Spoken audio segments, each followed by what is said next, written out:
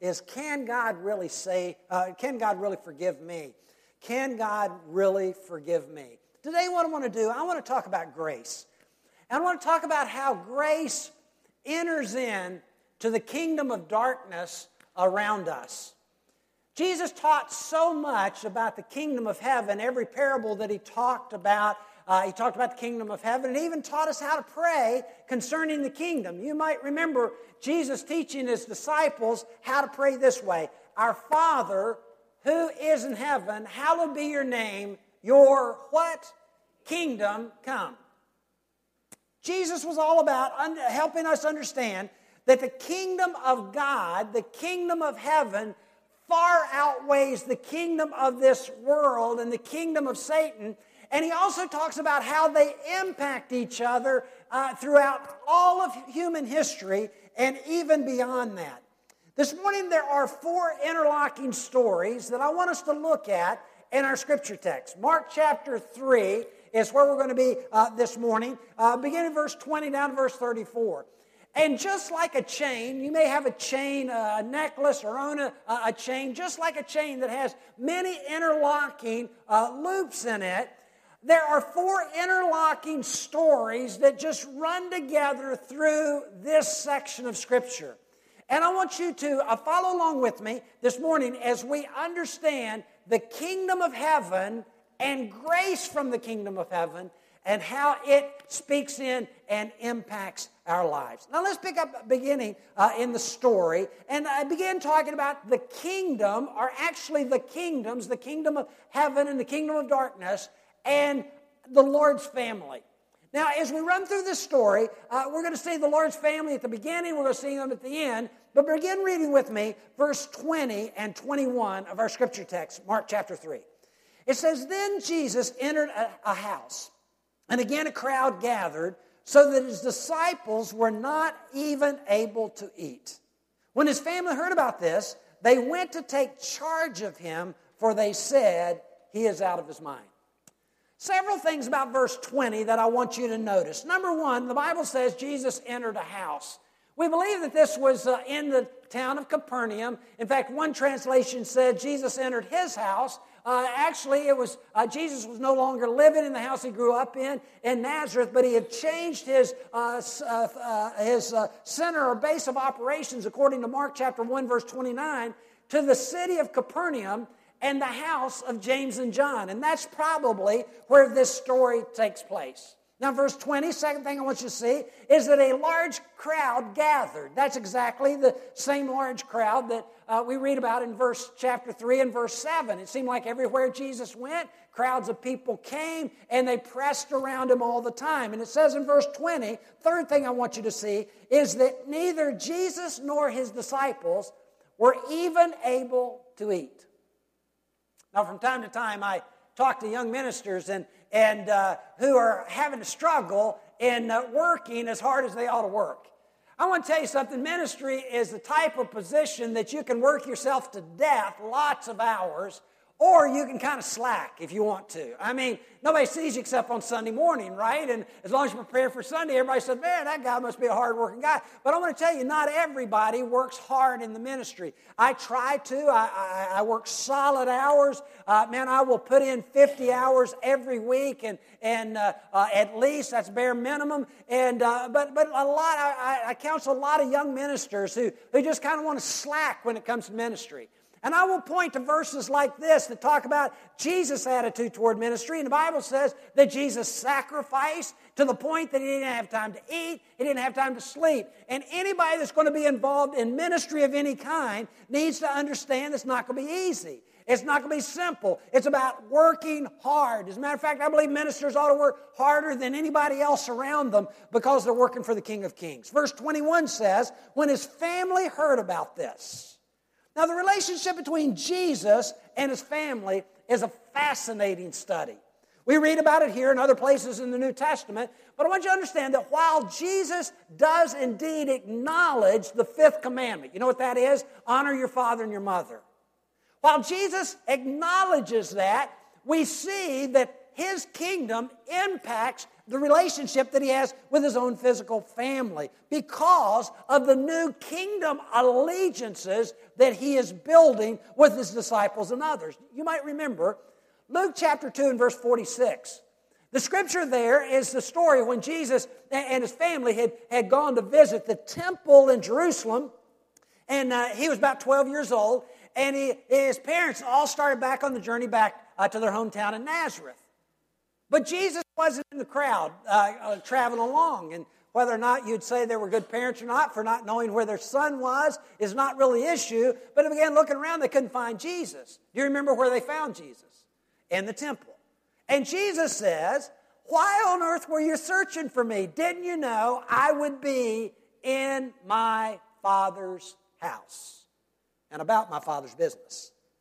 Luke chapter 12, verse 49 through 53, Jesus again talks about the relationship between family and the kingdom of heaven and the kingdom allegiances that being part of the kingdom of heaven bring about. When he says there, he said, "I don't think that I've come to bring peace to the earth. As a matter of fact, I haven't come to bring peace at all, but I've come to bring a fire. And that fire," Jesus says, "will bring division even in the very families that you reside in." Jesus said, mom will be separated from children, and dad will be separated from children, and family members won't see eye to eye, not because of some sort of problem with the disciples' life, but because a person chooses to follow Jesus, no longer are they welcome at home. Folks, I want to tell you, I would not dare do so, but I could name several people right within our own congregation that years ago when they chose to accept Jesus as Savior of their life and really become committed followers of Jesus, they were no longer welcome in their homes. Mom and Dad put them out. All around the world today, that's happening every single day as people in nations all around the world where becoming a Christian is not a free choice, and they're accepting Jesus Christ, and they are accepting Jesus Christ at the expense of losing their families. That's what Jesus is talking about here. He says, you're going to raise the ante of following me. At times, you will have to make a choice between family allegiances and even kingdom allegiances. And Jesus experienced that tough decision right here in this story. Read verse 21. It says in verse 21, when his family heard about this, they went to take charge of him, for they said he's out of his mind. I got to ask you the question, who is they? And the they were saying. I got to tell you, it was the same they that I used to use to my mom all the time when I say, Mom, they're all doing this. Anybody ever do that before? You know what I'm talking about, all right? It's that they that you never see, but they were all talking, and the idea was they were repeatedly saying, Jesus is out of his mind. And the Bible says his mom and his brothers were on their way to take Jesus home because he wasn't eating well, he wasn't sleeping well, he needed a break. And to them, their son just needed to come home and come to his senses because he was out of his mind. Now, it's 40 miles between Nazareth, where Jesus' family lived, and Capernaum, where Jesus was. About a 2-day trip. And Mark uses, right here, there's a perfect example of a literary tool that Mark uses over and over and over again, where he intermingles two different stories. And it's like he just pauses that story. Jesus' mom and brothers were on the way, and he pauses that story. It's like a big parenthesis, and Jesus tells another story in the midst of the story. Jesus will come back to his family, but we're going to leave that for right now. The kingdom and the Lord's family. Second thing I want you to notice in the story is the kingdom or the kingdoms, the kingdom of heaven and the kingdom of this world, and the Lord's accusers. We read about that in verse 22 down to verse 23. Read with me verse 22. In verse 22 it says, and the teachers of the law who came down from Jerusalem said, Jesus is possessed by Beelzebub. I'll talk to you about that in just a second. And by the prince of demons, Jesus is driving out demons. Now, the teachers of the law had been critical of Jesus on many, many occasions. They criticized him for healing on the Sabbath day. They criticized him for claiming to be God. But here I want you to understand that they raised the ante on their accusations against Jesus to a level that never before in Jesus' ministry. They bring 2 charges against Jesus. And these are serious charges. Serious charges. Serious spiritual charges. Number 1, they say he is possessed by Beelzebub. Literally, he is possessed by the god of the flies or the god of dung. Kind of makes sense if you understand that, but that was the ancient god of Beelzebub. Now that name, you need to understand, is one of Satan's many names in Scripture. Do you realize that the Bible calls Satan the accuser? He's referred to as the adversary. He's the angel of light. Satan is called the enemy. He's called the father of lies. He's called Lucifer. He's called the murderer. He's called the prince of the power of the air. He's called the ruler of this dark world. He's called the serpent, the tempter, and the thief. And literally, Jesus' accusers come and say Jesus is possessed by Satan himself. That's a serious charge.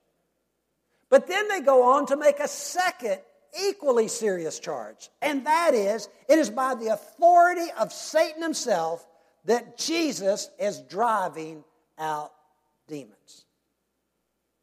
Now, folks, I want you to understand the seriousness of the charge and understand the seriousness of the power of Satan in our world today, even in impacting our own lives. Oftentimes we say to ourselves, well, Satan is not really all that powerful. You know, something we talk about at Halloween. There might be a devil. Maybe there's not a devil. I'm not so sure about that. But folks, I want you to understand that Satan is very much alive and powerfully active in our world today. I experienced his power just the other day. Let me tell you this story. You can believe it or not. It's your choice. I was studying this section of Scripture the other day, and I got to this point where it talked about the accusations against Jesus, that he's possessed by Beelzebub and by the prince of the demons, he's driving out demons. And I thought to myself, I need to go back through and study through the names of Satan in Scripture that I shared with you a few minutes ago. I went through all of those just boom, like that. But I'd gone through and I'd studied all those passages of Scripture, and I was working through all of that. I wanted to understand who Satan was. I decided not to go into that very deeply with you for a reason, spiritual reason, and I'll tell you why. As I got into that study, and I was about 15 minutes into that study, going through studying name after name after name after name after name, you can believe this or not, I'd had a perfectly beautiful day that day, no problems, no health issues, no pain, no nothing. And like that, my eyes went so blurry, I could not see the words on a page. I prayed. Didn't seem like it helped. I said, I just need to put this away and take a break. And I think I went to Starbucks for a cup of coffee or something. I don't know. You can say to yourself, that's a bunch of hogwash, that's a bunch of hooey, but I want you to understand that Satan is actively involved in your life. And if you don't believe that, he has you right where he wants you to be, totally captivated by his kingdom. As we read this section of Scripture, Jesus explains this spiritual conflict by asking a question. Then he gives 3 parables, and then he gives a very, very strong warning. Now, a parable, I got to give this to you. A parable is a story, a short illustrative story where Jesus is talking about the kingdom of heaven or the kingdom of God. Every one of Jesus' parables is about the kingdom of heaven, the kingdom of God. They're one and the same. And Jesus says the kingdom of heaven is like, and he'll tell a story. Or the kingdom of God is like, and he'll tell a story. What he's trying to do is get us to understand that even though we're living in this world, and we're living in a world controlled by the kingdom of the evil one, he wants us to understand how his kingdom is breaking in and breaking through. The kingdom of heaven is like. So Jesus asks a question, he tells 3 quick parables, and then he gives a strong warning in this section of Scripture. Let's study together. The question is found in verse 23. It's kind of common sense, kind of logical question. Here are the question that Jesus gives. He says, so Jesus called them together and spoke to them in parables. How can Satan drive out Satan? That's a common sense, logical question. The answer to the question is obvious. If Satan's working against himself, it just doesn't make any sense. Satan can't drive out Satan. Logical question Jesus is asking. How is that possible? He goes on to give 3 quick parables. Parable number 1, verse 24. He says, if a kingdom is divided against itself, it cannot stand. Makes sense. Kingdom going against itself, it cannot stand. Abraham Lincoln quoted that verse of Scripture during the Gettysburg Address. Parable number 2, verse 25. He says, if a house is divided against itself, that house cannot stand. Many of us have experienced division in our houses, our homes, our families, and a family divided against itself cannot stand strongly. And if Satan opposes himself and is divided, he cannot stand. His end has come. Parable number 3, verse 27. In fact, no one can enter into a strong man's house and carry off his possessions unless he first ties up the strong man, and then he can rob his house. You see what Jesus is saying? Very simple. If I want to come rob your house, I got to be stronger than you. I got to have more weapons than you. I got to be able to overpower you. That's what he's saying about the kingdom of God, the kingdom of Satan. He said it'd be impossible for Satan to go to war against himself. It just wouldn't make any sense. In fact, a kingdom divided against itself would not stand, and Satan wants his kingdom to stand, and so he wouldn't do that against himself. As a matter of fact, Jesus said, if anyone is going to step into a person's life and drive a demon out of his life, he says, I've done that many, many times. He said, I've got to be stronger than the one that I'm opposing. Then Jesus moves from that question and 3 parables to making a very dramatic warning. Now, I want to tell you right up front, don't let your eyes glaze over, because we're going to have to go into a little bit of theology here to understand what Jesus is talking about. But you are smart people. You can dig in. You can go with me on this. Do not go to sleep, though. This section of Scripture talks about what the Bible calls the unpardonable sin. All right? Jesus talks about that in relationship of this conversation. In verse 28, and 29 and 30, listen to what Jesus says. And this is the warning. He says, I tell you the truth, all sins and blasphemies of men will be forgiven by them. Why? Of them. Why? Because of grace, kingdom grace. All sins can be forgiven. It doesn't matter what sin you've committed, your sin can be forgiven. But verse 29. But whoever blasphemes against the Holy Spirit will never be forgiven. He's guilty of an eternal sin. And he said this because they were saying he has an evil spirit. From time to time, I have individuals come to me and say, Preacher, I'm concerned that I've committed the unpardonable sin, that God couldn't forgive me. I've gone too far. I've done too much. I've stepped across the line too many times, and God could not forgive me. I've committed an unpardonable sin. Let's dig into that, and to be able to understand this unpardonable sin, you really got to understand it from 2 different contexts. Write it down. First, the context of the ministry of the Holy Spirit. The ministry of the Holy Spirit. Now, we're not going to have time to look at all these passages of Scripture, but I want you to understand what the ministry of the Holy Spirit is in your life. And I could spend days on this, but I only want to throw out 3 or 4 things that the Holy Spirit does in your life. Write it down. Number 1, the Holy Spirit is a counselor to remind me of what Jesus taught. In John chapter 14, verse 26, that's exactly what Jesus says. The Holy Spirit comes to remind us and help us dig into what Jesus taught. Is there anybody here that ever has difficulty understanding the Bible? Raise your hand. If you ever had difficulty understanding it, all right.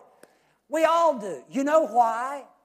Paul writes in 1 Corinthians chapter 1 and chapter 2, and he says, the reason we have difficulty understanding the Scripture is because there are spiritual concepts written by the Spirit of God in spiritual words to spiritual people. Now think about that. The only way to understand these spiritual words is to have the Holy Spirit inside of you. Research that section of Scripture. One of the reasons why you struggle so much with understanding even the basic things of Scripture is because you're not leaning on the presence of the Holy Spirit within your life. The Holy Spirit, number one, comes to be a counselor to remind us of the teachings of Jesus and help us to understand what it's all about. Number two, according to Romans chapter 8, verse 26 and 27, Romans chapter 8, verse 26 and 27, the Bible says that the Holy Spirit is an intercessor for believers. That's you and me. An intercessor in prayer for believers to bring our unspeakable prayer requests to God. Read that on your own. The longer I have been a follower of Jesus Christ, the less I talk when I'm in my prayer time with God. Anybody identify with this? Prayer is about telling God what I want or what I think. And prayer ends the moment I stop yakking. Have you ever done that? Okay, God, I want this, I want that, help me do this, do that, and you never shut up long enough for anybody else to do any talking. Now the Scripture says, Romans chapter 8, verse 26 and 27, I'm not making this stuff up, it says that when we don't know what to pray for, the Holy Spirit intercedes for us. Folks, I have learned that I hardly ever know what to pray for. Hardly ever. I don't know what I need. And even when I think I know what I need, I almost always mess it up by asking for something that I don't really need anyway. Especially when I'm praying for somebody else, I don't know what to pray for. And oftentimes, my prayers are totally done in silence. And oftentimes, I hear the Spirit of God interceding for me with groans, verbal groans that I can't even express with words. Now, you may say that's weird if you want to, but that's what the Bible says, all right? You fight against God, not against me on theology, all right? So study that. Think about that. I want you to think about this, all right? This is deep stuff. Number three, the Holy Spirit is a transformer of the disciples' heart. Transformer of the disciples' heart. 2 Corinthians chapter 3, verse 17 and 18. 2 Corinthians chapter 3, verse 17 and 18 says that the Holy Spirit works within us to transform us into the image of Jesus Christ. As a matter of fact, Romans 8:29 says that He works especially in the difficulties of our life to change us into the image of Jesus. Have anybody as a Christian ever experienced suffering? Raise your hand. Ever. For things you don't understand. And wish they would stop. Yes. Folks, look at me. I want you to see this. I want you to understand this.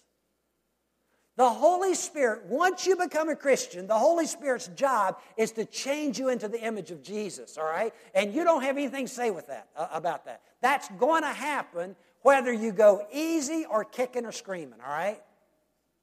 But the Holy Spirit will use the difficult times in your life to shape your heart into the image of Jesus. You know why? Because when you get to heaven one day, if you get to heaven one day, the Lord wants you to look a whole lot more like Jesus than He does like Satan. Can I get a hello on that?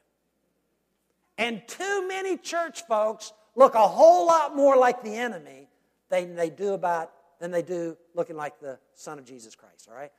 So when you're under those pressure kinds of times and everything is falling apart, rather than whine and say, God, get me out of this mess, maybe your prayer ought to be, God, what are you trying to change in me through this mess, all right? And that's a good prayer. But there's one last thing that I want to give you here, and that is that the Holy Spirit is a convictor of sin.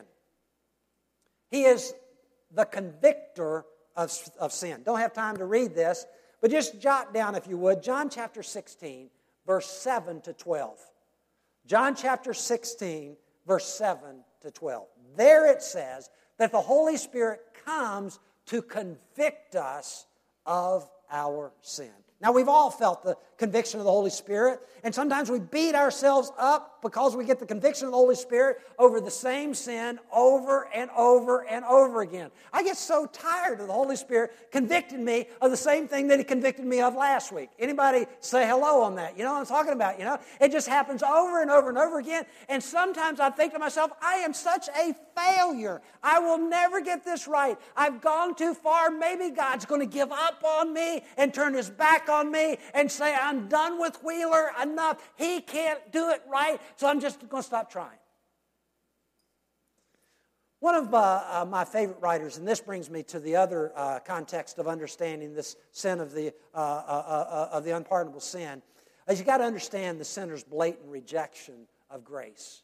Because the Holy Spirit's ministry and the sinner's blatant rejection of grace go hand in hand to understand this concept. One of my favorite theological writers is a guy by the name of John Piper, who my daughter Bessie introduced me to many years ago, and he has the best definition of what the sin of the unpardonable sin is, and I just want to read the definition. Listen closely. Let me read his definition of this. He says, forgiveness, and I quote, forgiveness of sins is available for all sins, without exception, on the basis of the shed blood of Jesus Christ.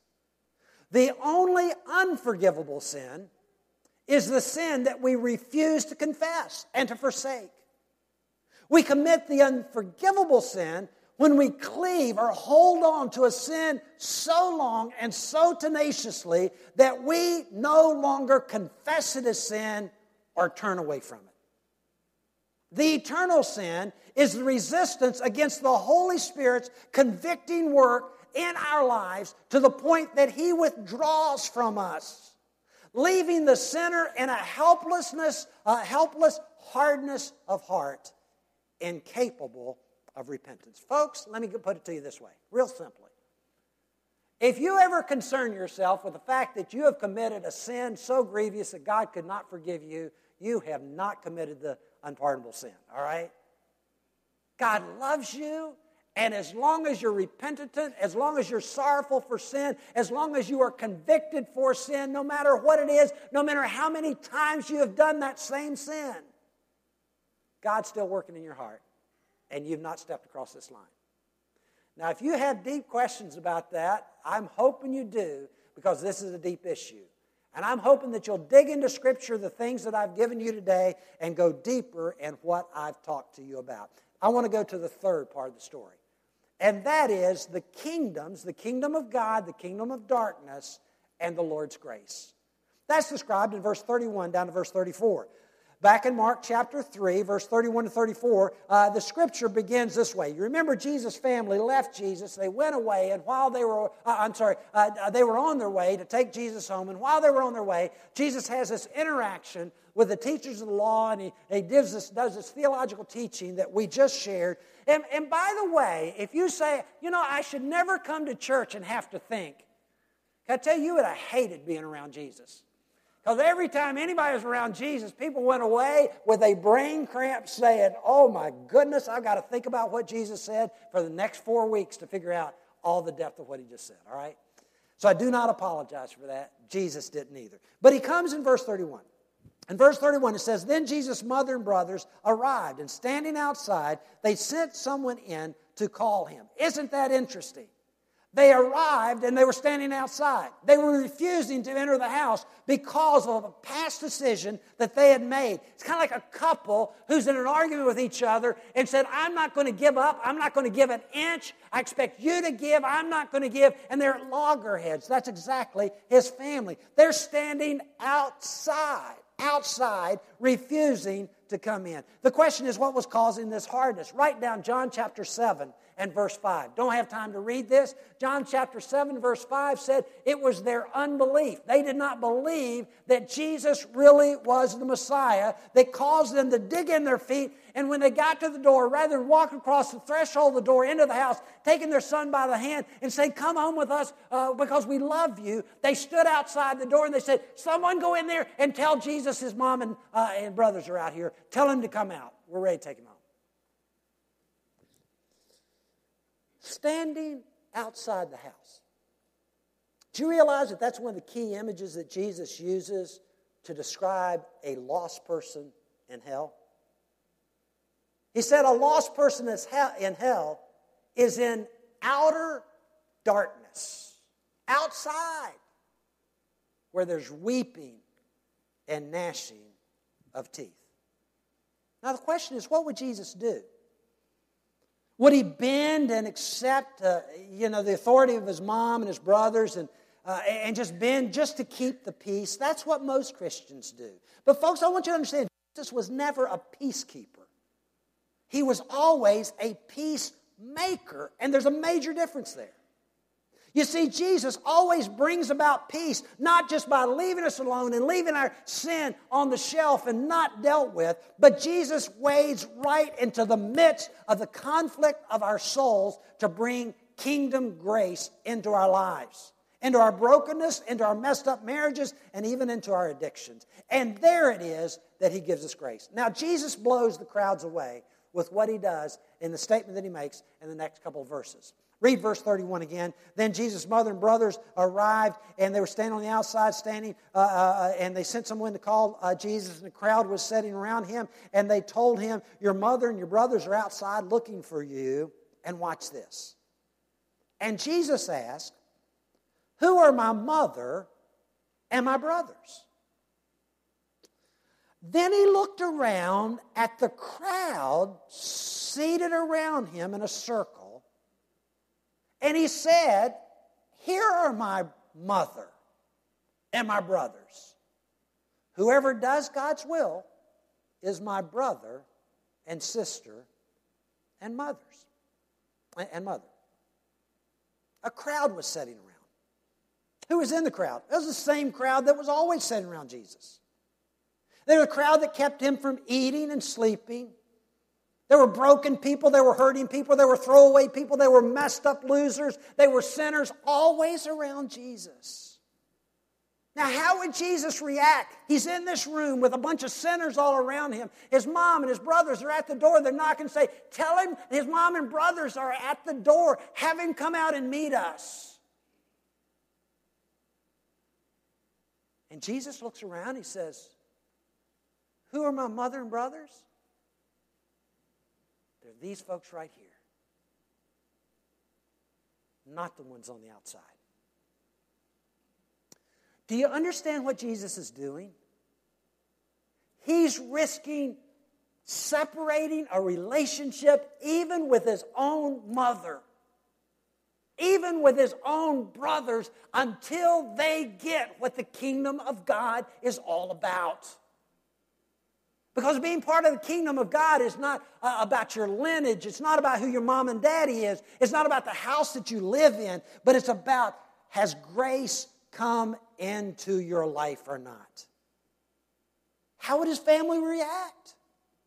Would they be angry? Would there be a resentment that he would never see them or talk to them again? Folks, I want you to understand that Jesus was willing to risk everything to bring kingdom grace even to his mom and brothers on the outside. How would they respond? Well, nobody knew at that point in time. How would they respond?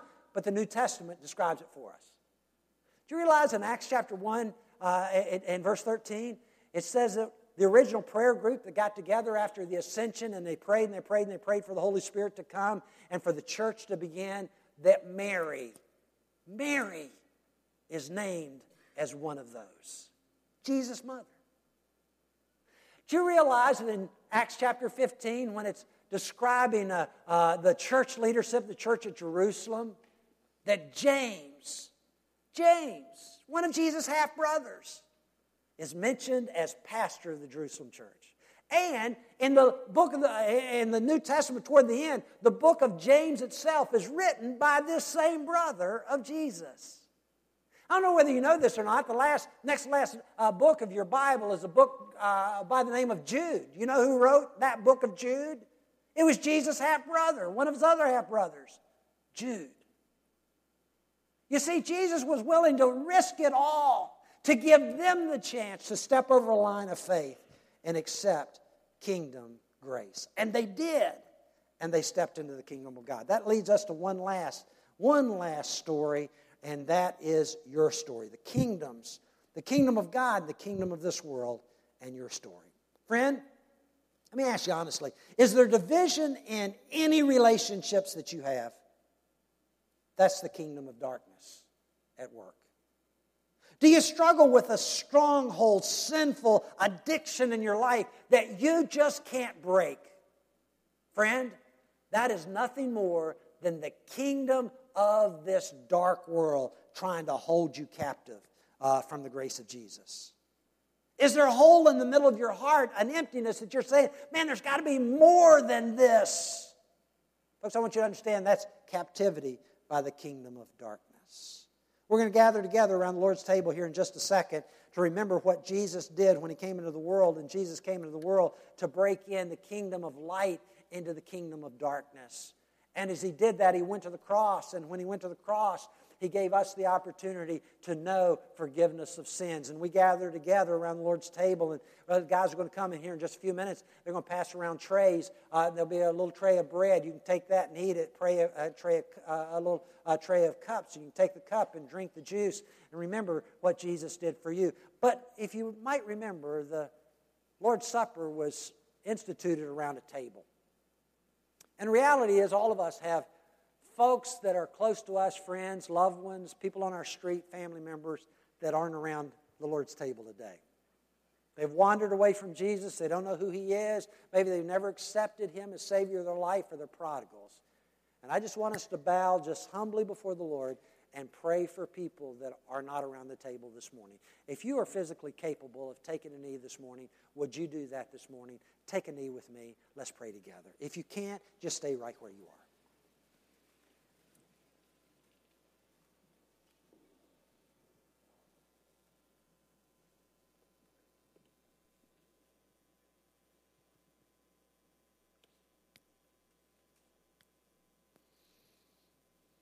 Lord Jesus, we bow before You this morning, acknowledging You as the captain of our faith and the ruler of the kingdom of light.